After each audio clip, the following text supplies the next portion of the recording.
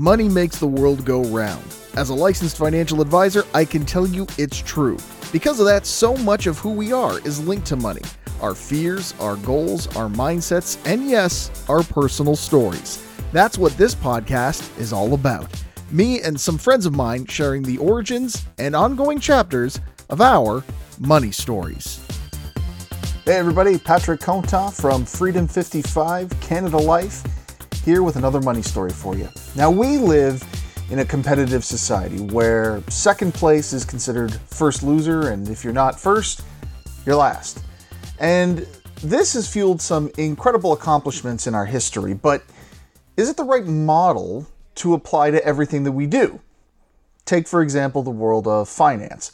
In this world, I often encounter people who have a hard time financially because they're always trying to keep up with the Joneses, aka fuel themselves by comparing to others and seeing themselves as first losers. This is a really poor strategy. I mean, a lot of people do use this as fuel for motivation, but most I've encountered take these feelings and they internalize them, and they take all this negativity and they bottle it up inside, and they don't realize that they're looking in the wrong place for that healthy competition. The truth is, when it comes to your money, your biggest opponent is staring you in the mirror every single day. And today I'm going to talk about 3 things that are going to shift your focus and greatly increase your chances of obtaining financial wellness. So the first thing I want to talk about is competing with yourself. Now, competition against others can be very healthy and can even elevate your game, take you to that next level, but it can also destroy us.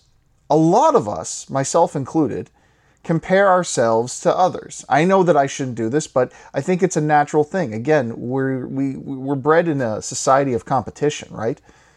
So we focus on getting to their level or topping them. And the problem with this is that we might not be starting at the same position or have the same resources or even the same abilities.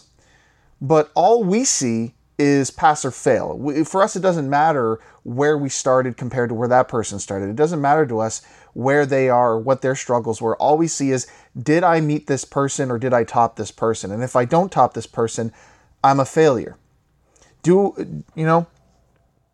I have as much money as my friend or brother or person I see on TV? No? Well, then I'm losing the game.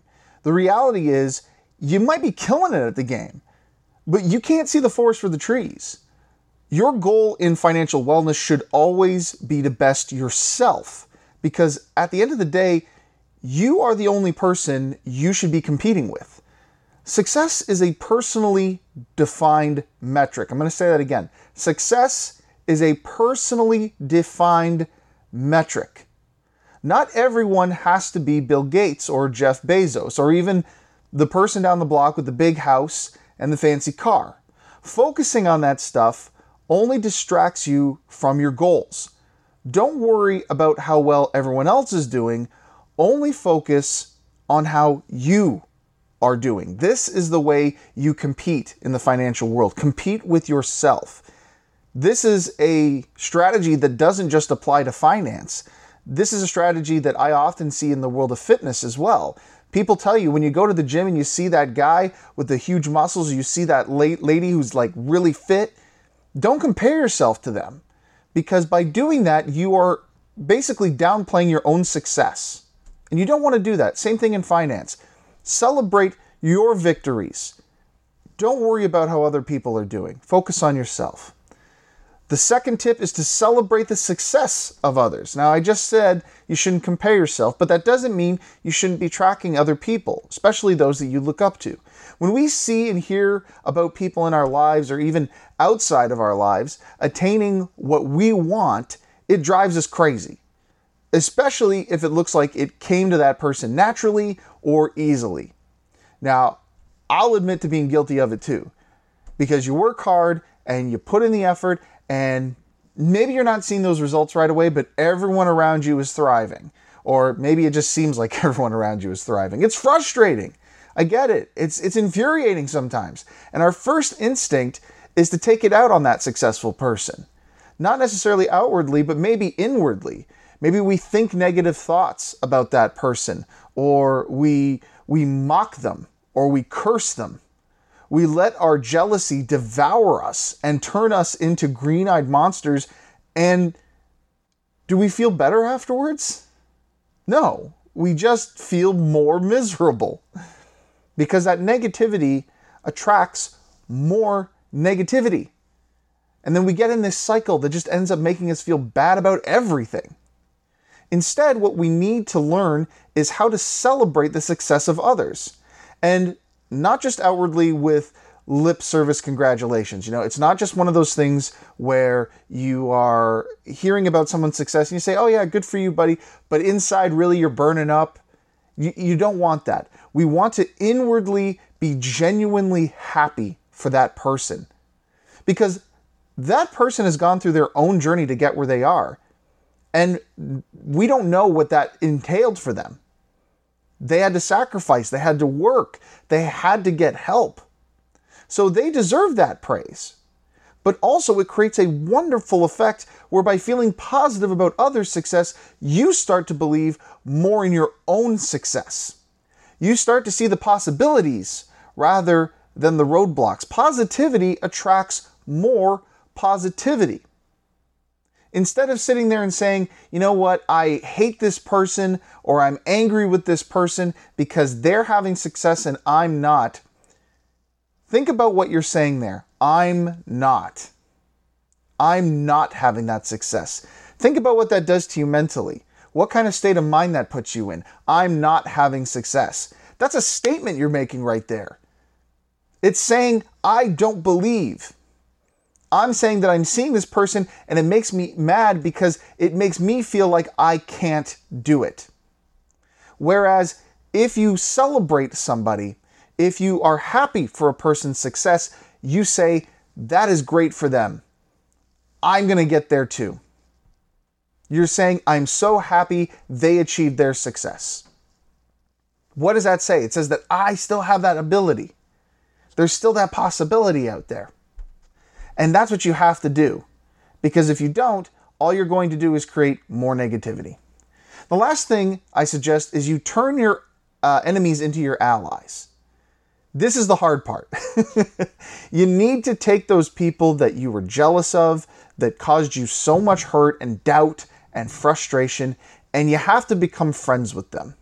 Now, this might be easier for some because you might already be friends with this person and you've just harbored a quiet jealousy and resentment towards them. Talk to them about their success. Ask questions. Learn from them. Make them an ally who will celebrate your success when it happens to you. Because it feels good when we celebrate our successes, right? And it feels even better when someone else celebrates our success. And if you're listening to the first or the second tip that I said, and you're celebrating their successes, well, guess what? They're going to be a lot more interested in celebrating your success as well.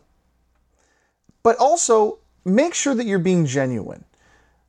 Set up coffee talks, discuss articles that you've read, and genuinely befriend these people, right? Don't just mine them for ideas, but really connect with them. That's how you elevate yourself with successful people. Now, for others, you may not be able to be friends with your rival, because not everybody has Bill Gates' phone number just lying around. But maybe you start following them on social media, or you're reading books that they've written. You start listening to podcasts that they've been on, or maybe a podcast that they run.